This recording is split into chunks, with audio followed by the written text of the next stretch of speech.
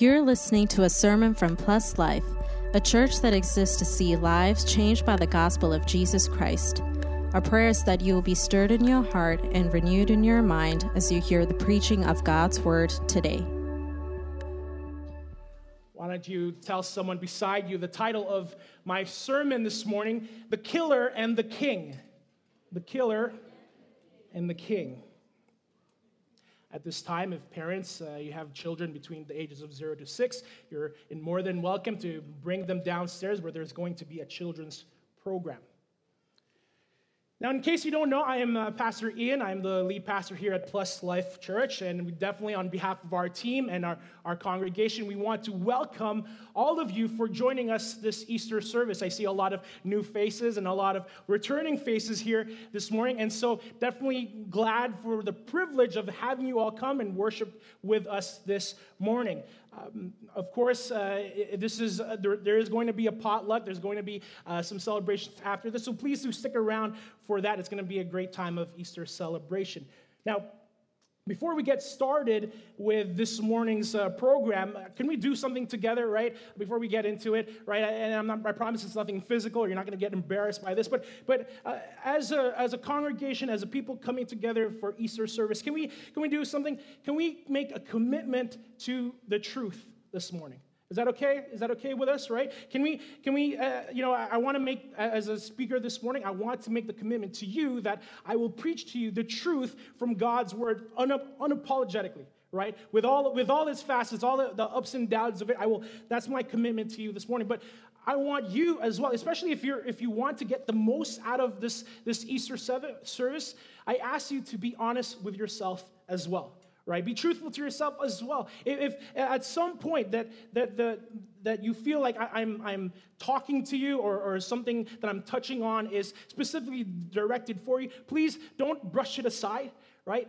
Listen to that small still voice, and at the end of the service, there'll be an opportunity where we get to pray with you and we can have more of these discussions, right? I don't want you to just sit there for the next 30 minutes or so and just listen to me talk. Let's try to be interactive with what's being discussed. And again, let's pursue truth this morning, right? The truth about Easter. So is that okay with everybody here? Yes? Yeah, good. Everyone's, yeah, okay. It's Saturday morning. This guy's telling me to make a commitment already. What is this? Right? Don't worry about it. Again, that's all I ask of you this morning. But if there's nothing else, can we jump into this morning's sermon? Yes, we're good. Someone say jump for me.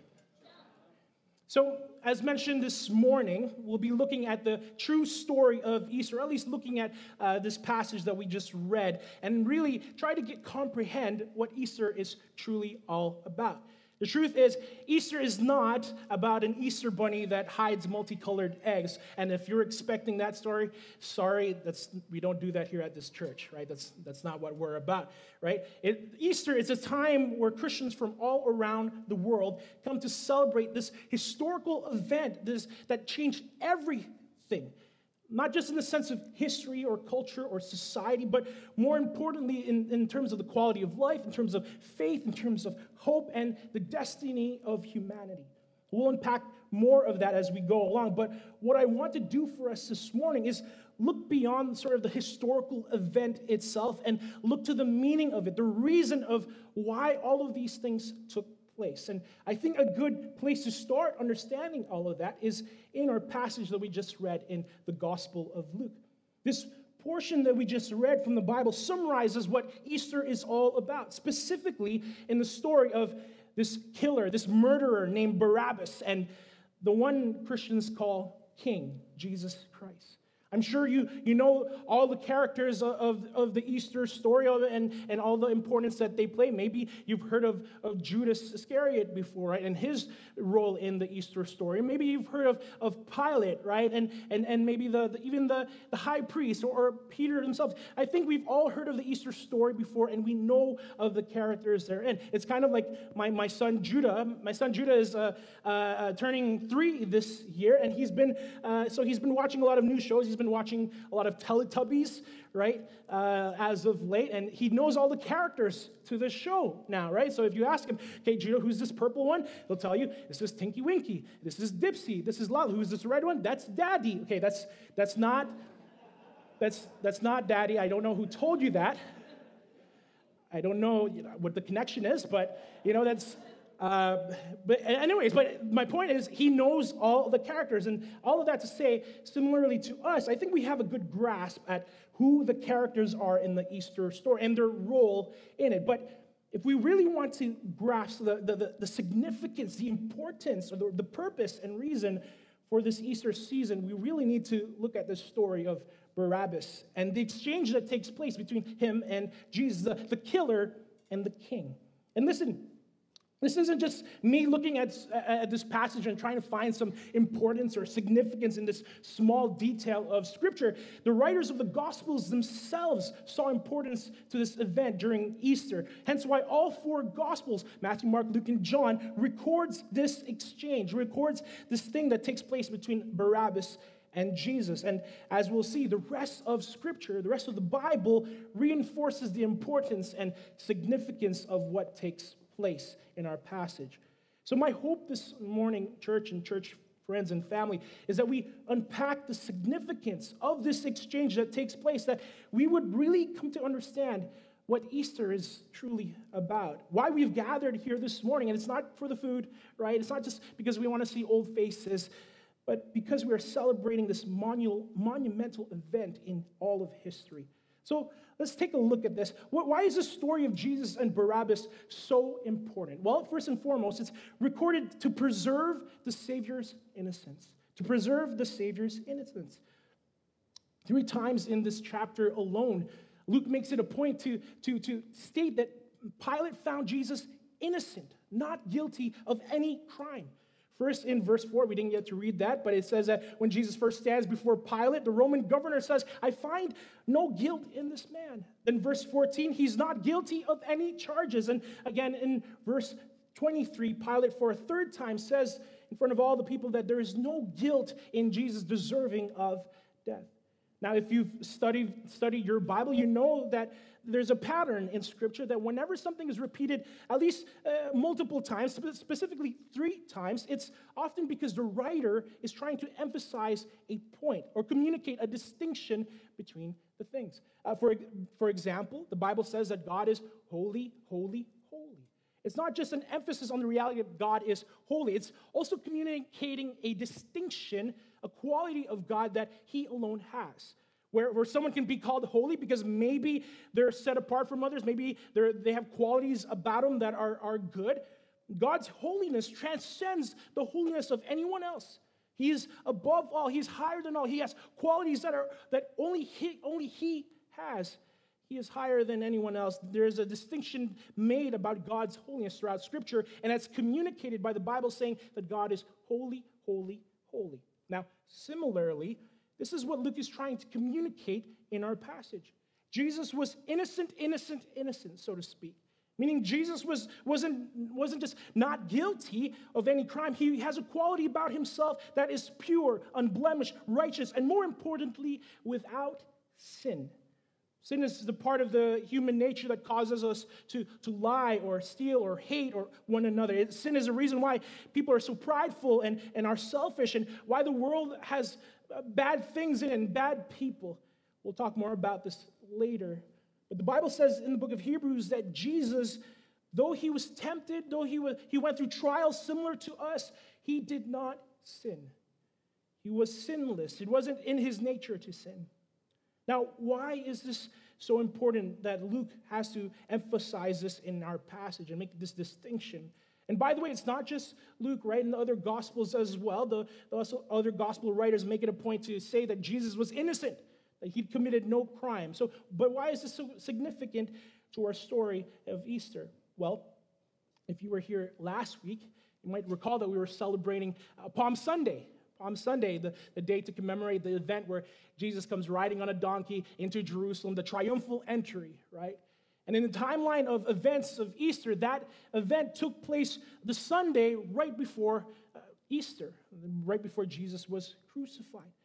Now, if you recall what I mentioned as well, before that Sunday was known as Palm Sunday to Christians, to the Orthodox Jews of Jesus' day, it was known as Lamb Selection Day. Lamb Selection Day was a special day in the Jewish calendar where the people would choose for themselves a lamb, a spotless lamb to sacrifice for the Jewish holiday of Passover. We read about this in Exodus chapter 12. If you have your Bibles, you can turn there as well. It's going to be on the screen here. Exodus chapter 12, verse 3, it says, "To all the congregation of Israel that on the 10th day of this month, every man shall take a lamb according to their father's houses, a lamb for a household." Then in verse 5, it says, "Your lamb shall be without blemish, a male year old. You may take it from the sheep or from the goats, and you shall keep it until the 14th day of this month, when the whole assembly of the congregation of Israel shall kill their lambs at twilight." This was a Jewish ritual of sacrifice, where God called the people to sacrifice an unblemished lamb or goat, meaning in order to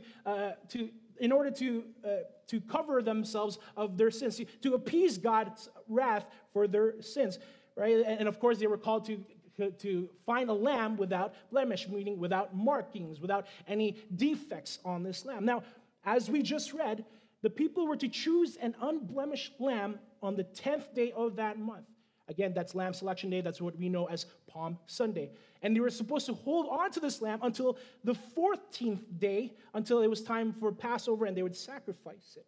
Now, this gap in between the 10th day and the 14th day was specifically required in order for the lambs to be examined by the priest, to make sure that they weren't actually, had some spots, that they weren't just dyed white or something, right? That someone was just trying to sell some lambs off. They wanted to make sure in this time period that these lambs were actually pure and worthy of sacrifice.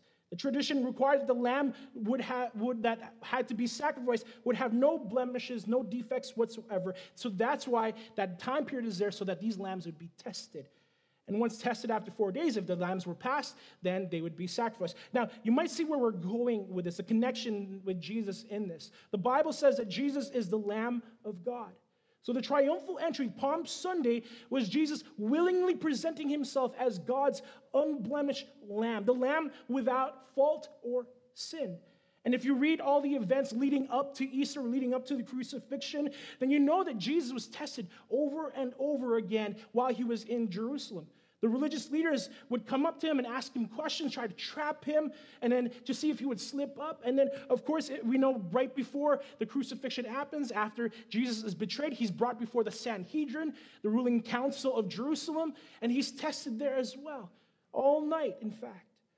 And when they couldn't find any fault in him, as we just read in our passage, they had to make up things. They said that Jesus was trying to start a revolution against Rome, that he was an insurrectionist, and so they bring him to Pilate, the governor of Jerusalem at that time, and that's where our passage picks up.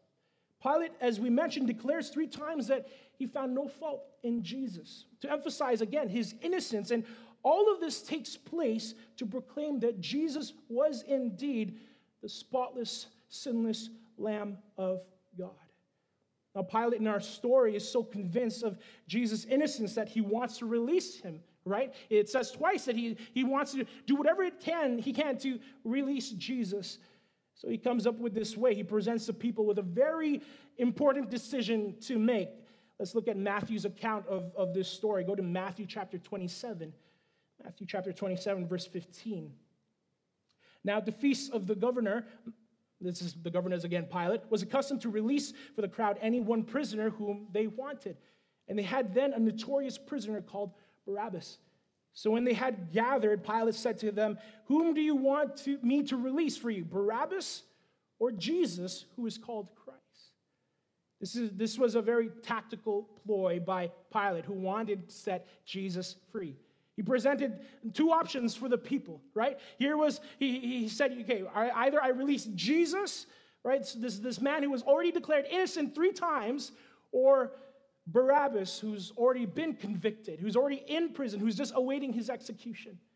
Pilate was thinking, okay, this should be a breeze, right? The people will definitely pick Jesus, right? I mean, it's a no-brainer, right? Here's Jesus. He's loving on people. He's feeding the hungry. He's healing people, right? Versus, here's Barabbas, who our passage says in verse 19, had been thrown into prison for an insurrection started in the city and for murder. John's gospel adds that he was also a robber. So here was innocent Jesus, And here was Barabbas, someone who actually tried to start a revolution against Rome. The same charges that the religious leaders put against Jesus. Again, you'd think this would be an easy choice, right? I mean, just a survey here. How many people would pick Barabbas? If someone put their hand up, I'd be very worried, just to be sure. I'm sure everyone's going to be a good Christian here and pick Jesus, right? I'm sure. Yes? No one's putting their hand up either? Okay, that's kind of weird. There's no third option, right? But what we see in our passage, of course, verse 18, but they all cried out together, "Away with this man, and release to us Barabbas." The people chose the killer over the king. Now, this happens for a very specific purpose, specific reason, two reasons actually. The first is to proclaim sin's infamy, to proclaim sin's infamy.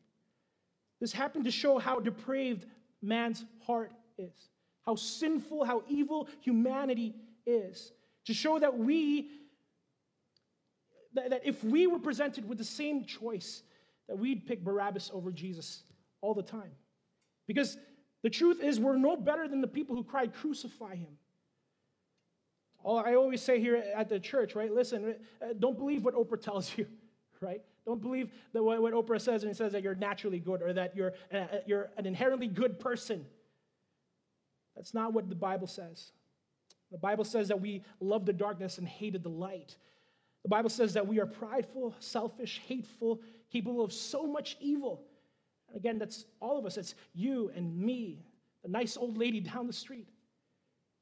Romans chapter 3, verse 10 says, "As it is written, none is righteous, no, not one. No one understands, no one seeks for God. All have turned aside. Together they have become worthless. No one does good, not even one." And listen, it's not just the Bible that says this. Every world religion that's known to man recognizes that there's a problem, that there's an evil inside every human being, some sort of sin that causes us to hurt people, that causes us to lie to others, that causes us to hurt ourselves. Sure, humanity has the potential for good, to do good things, but at our core, we are all sinners. And again, right, the agreement that we had this morning is to be honest with ourselves, right? Be honest with yourself. You know this to be true. If you have ever hated the way you think or regretted your actions in the past, or if you ever have hurt someone, or if you're hurting yourself in your selfishness or in pride, you know there's something wrong. If you've ever tried to do good in this life, but it always seems like your bad ends up outweighing the good, you know this to be true. The Bible says in Isaiah 64, verse 6, "We have all become like one who is unclean, and all our righteous deeds," meaning every good thing that we could ever do, our good thoughts, our good intentions, our good motivations, all of it, even our righteous deeds, the Bible says, are like a polluted garment.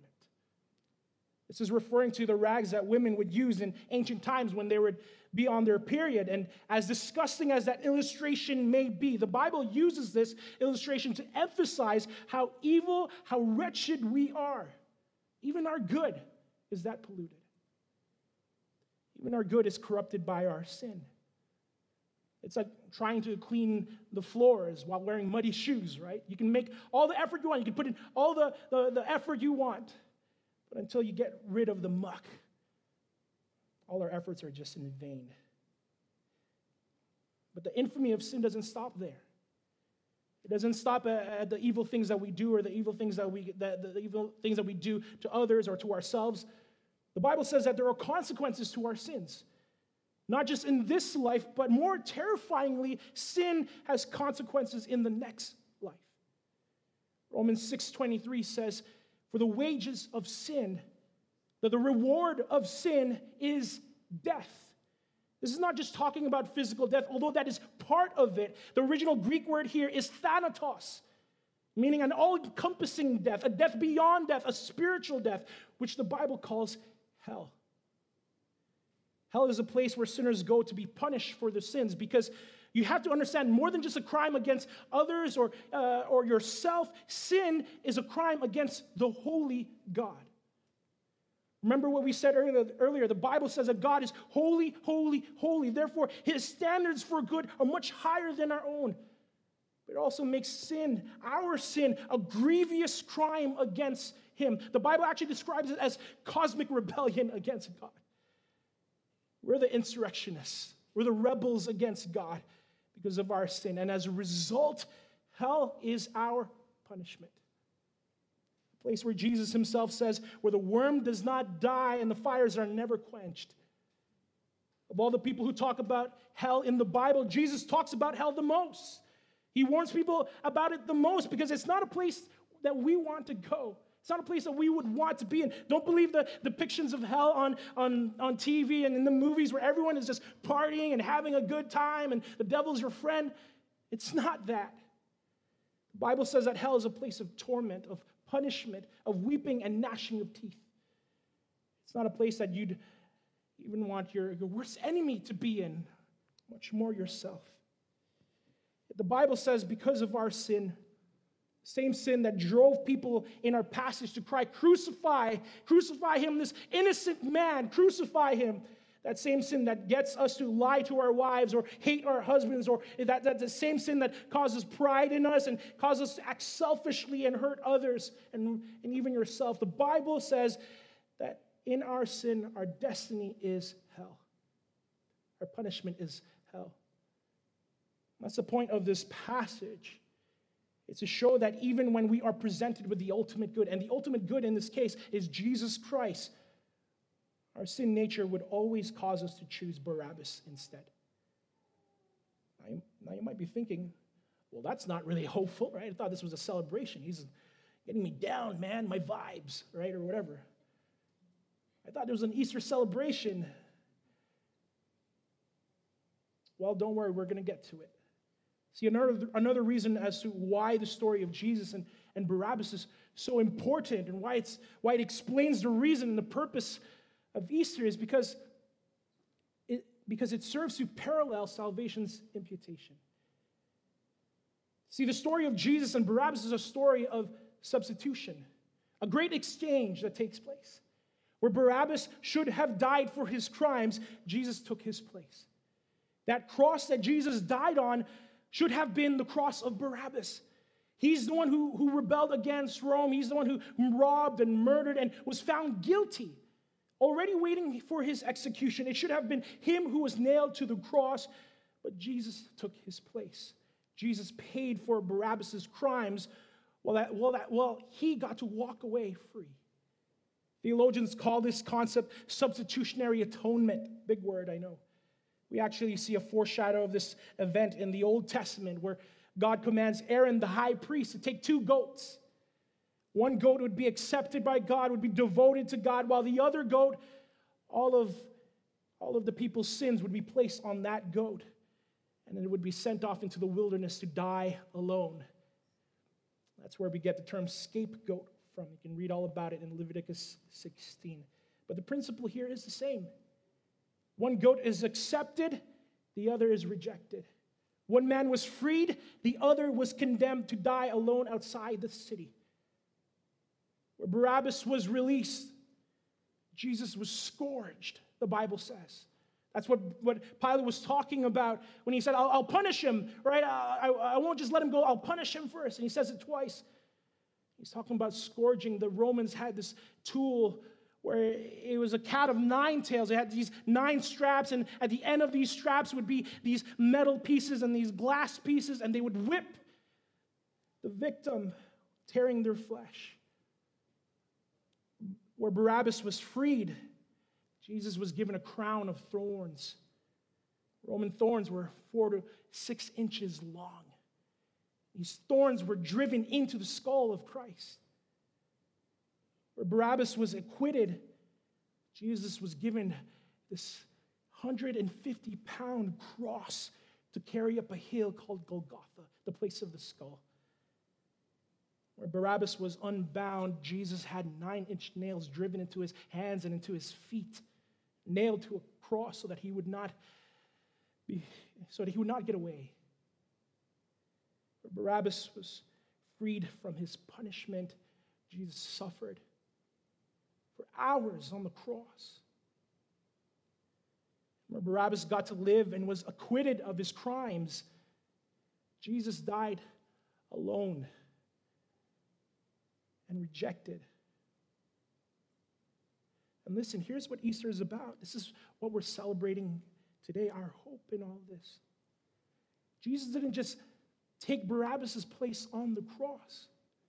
He took our place on the cross.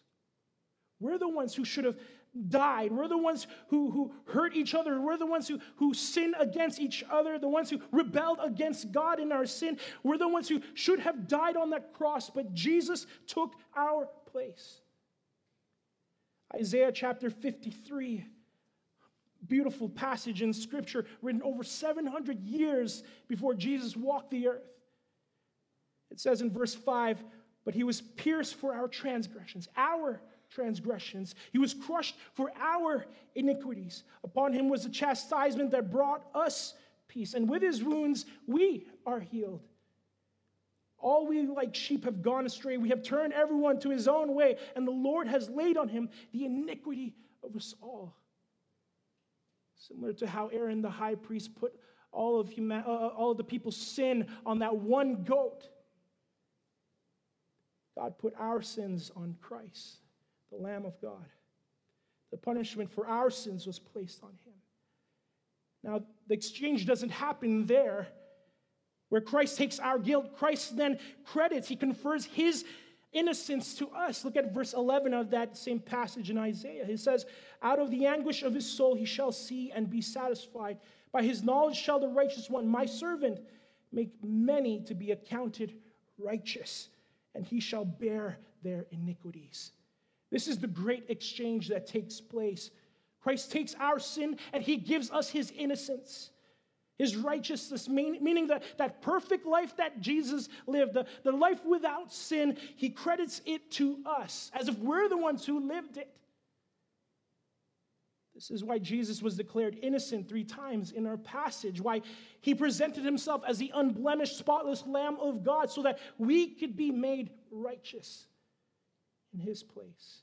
This is what theologians call double imputation. Christ imputes, he credits his righteousness to us. Meanwhile, we credit our sin to him. 2 Corinthians 5, verse 21 says, "For our sake, he made him to be sin who knew no sin, so that in him we might become the righteousness of God." Amen. And did you catch that, by the way? It says, "For our sake."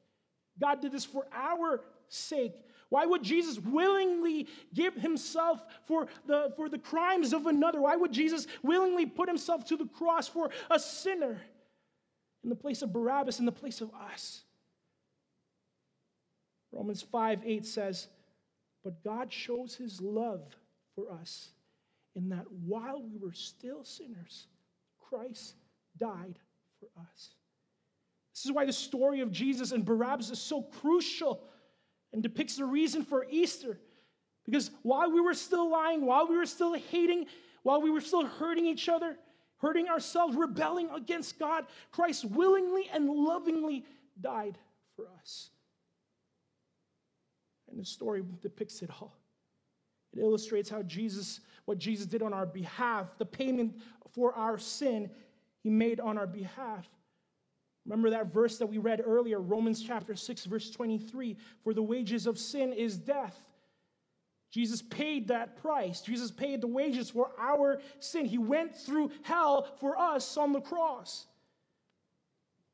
And listen, the good news that we are celebrating this weekend is that his payment was enough. That Jesus' sacrifice for our sins was enough, was sufficient to cancel out the record of debt that we owed because of our sin. And we know this because 3 days later, Sunday morning, what we celebrate tomorrow, Jesus rose from the grave. Easter Sunday is to celebrate the resurrection of Jesus Christ from the dead, that declared that the work for our sins had been done. The payment was clear. The sacrifice was sufficient to appease the wrath and the punishment of God for our sins. But even more than that, the Bible says that because Jesus rose from the grave. The promise is that those who are in him will not have to experience hell, but have eternal life with him. We will not have to experience a place of punishment, but the place of paradise instead, eternity with our God. Romans chapter 6, verse 23 says, "For the wages of sin is death, but the free gift of God is eternal life in Christ Jesus our Lord." So, beloved, this is what salvation is. This is what the gospel is about, the good news of Jesus Christ, what Easter is all about. That God, out of his great love for us, sends his Son, Jesus Christ, to die for our sins, so that those who believe in him would have eternal life. Faith, belief, that's all God requires from us in order to receive his free gift. It's not anything good that we could do. It's not how many times we attend church. It's not by good works. That's the difference between what we're celebrating in Easter and everything else in all the other world religions. All the other world religions say you need to do enough good to outweigh the bad. The Bible says we can never do enough good to outweigh the bad. The Bible says that Jesus did enough good to forgive our bad. It's not about good works. It's about faith in Christ. Ephesians chapter 2, verse 8 to 9 says, "For by grace you have been saved through faith. And this is not your own doing. It is the gift of God, not a result of works, so that no one may boast." So that no one can say, "Look, I got into heaven because I went to church X amount of times." Or, "I got into heaven because I donated X amount of money to charity." It's all by the grace and mercy of a holy God. It's by believing in Christ's sacrifice that it was enough. That it was enough to satisfy what our sin owed to God. Faith is simply recognizing that there is nothing that we can do to save ourselves from our sin, nor the punishment of sin, and us simply throwing ourselves to the mercy and grace of a holy God. Because that's what mercy and grace is. That's the exchange that is exemplified in our passage at the cross of Jesus Christ. That's what mercy is. Mercy is God withholding from us what we actually deserve, and that is punishment. That is hell. That is a place of punishment for our sin. Grace is God giving to us what we don't deserve, what we can never earn, namely forgiveness of sin, a right relationship with him, his love. So as we close this morning, the invitation is for all of us. And as we remember, as we started this sermon this morning, right, our commitment to the truth. And the truth is, each and every one of us needs Jesus. Because without Jesus, again, our destiny is to suffer in hell for our sins. You think this life is bad because sin has already damaged it, sin has already hurt others and us? Next life, if you don't have Jesus today, the next life will be much worse, terrifyingly worse. I'm not saying this to scare you. Again, my commitment to you this morning is for the truth. And without Jesus, that is the place that you will go. The call this morning is to repent. Repent of the sins that put Jesus on the cross. To recognize that it was our sin that Jesus died for. That Jesus was beaten for. That Jesus was scourged and nailed to a cross for. That Jesus took our place, the death that we should have died, the punishment that we should have had. The call is to repent and put your faith in the finished work of Jesus Christ. Don't let this just be another Easter celebration for you, just another holiday in the year. Don't be like the mob who cried, "Crucify him," just because it was part of the festivities, right? Because the reality is that could be us this morning as well. Maybe we're just here because someone invited us because we heard there's food. But understand, you're here for a purpose. You're here to hear the gospel of Jesus Christ, to hear what Christ did for you. Don't let this just be another Easter, just another holiday, another weekend. Let this be a day of salvation, a day where you put your faith in Jesus Christ for salvation. Easter is about this great exchange where the king gave his life for the killer, where Christ gave his life for you and me. Let's pray.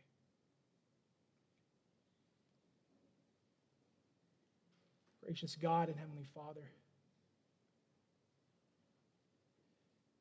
in this sacred moment, Lord, I just pray that your Spirit would move. That God, those that you've brought here for a specific purpose, those of you that you've brought here, oh Lord, to plant the seed of the gospel, that their hearts would be open, that their hearts would be good soil at this time. That they would not quench your Spirit, that they would not grieve your Spirit at this time, but Lord, if you are calling them to you, if you are calling them to turn from sin and to put their faith in the finished work of Jesus Christ, in the sacrifice that Jesus made on their behalf, I pray that there'd be no hindrance at this time, no resistance at this time. I pray that the war would be over in our hearts and that we would desire for peace with you, reconciliation with you. Even for the believer that has been struggling in sin or wandering away, I pray, oh God, that you would put the weight of the cross, the horror of the cross on their hearts and their minds this morning. That they would be reminded, oh Lord, of the suffering that their Savior went through on their behalf. That you'd bring the prodigals home. That you would free those who are enslaved by sin. Oh God, let this be a day of salvation, I pray. Let this be a day of breakthrough, oh Lord, where salvation is proclaimed in our church. I pray, oh Lord, that we would be reminded of the joy of our salvation. Not just what you did for us on the cross, but what you did for us in the grave and in your resurrection. The resurrection that promises us that we will not have to face hell, that we will not have to face punishment, but that we will have eternal life with our King and our Savior, the lover of our souls, Jesus Christ. Oh Lord, I pray that you renew our hope, that you renew our faith in you this morning. And again, for those who have not put their faith in you, that God, it would start today. I pray that repentance would come, that forgiveness would come, salvation would come. I pray these things in Jesus' precious name. Thanks for listening. We hope that you were blessed by the sermon today. If you would like to learn about the gospel or know more about our church, please visit pluslifepeople.com. Remember to subscribe for more content. Until next time, stay blessed.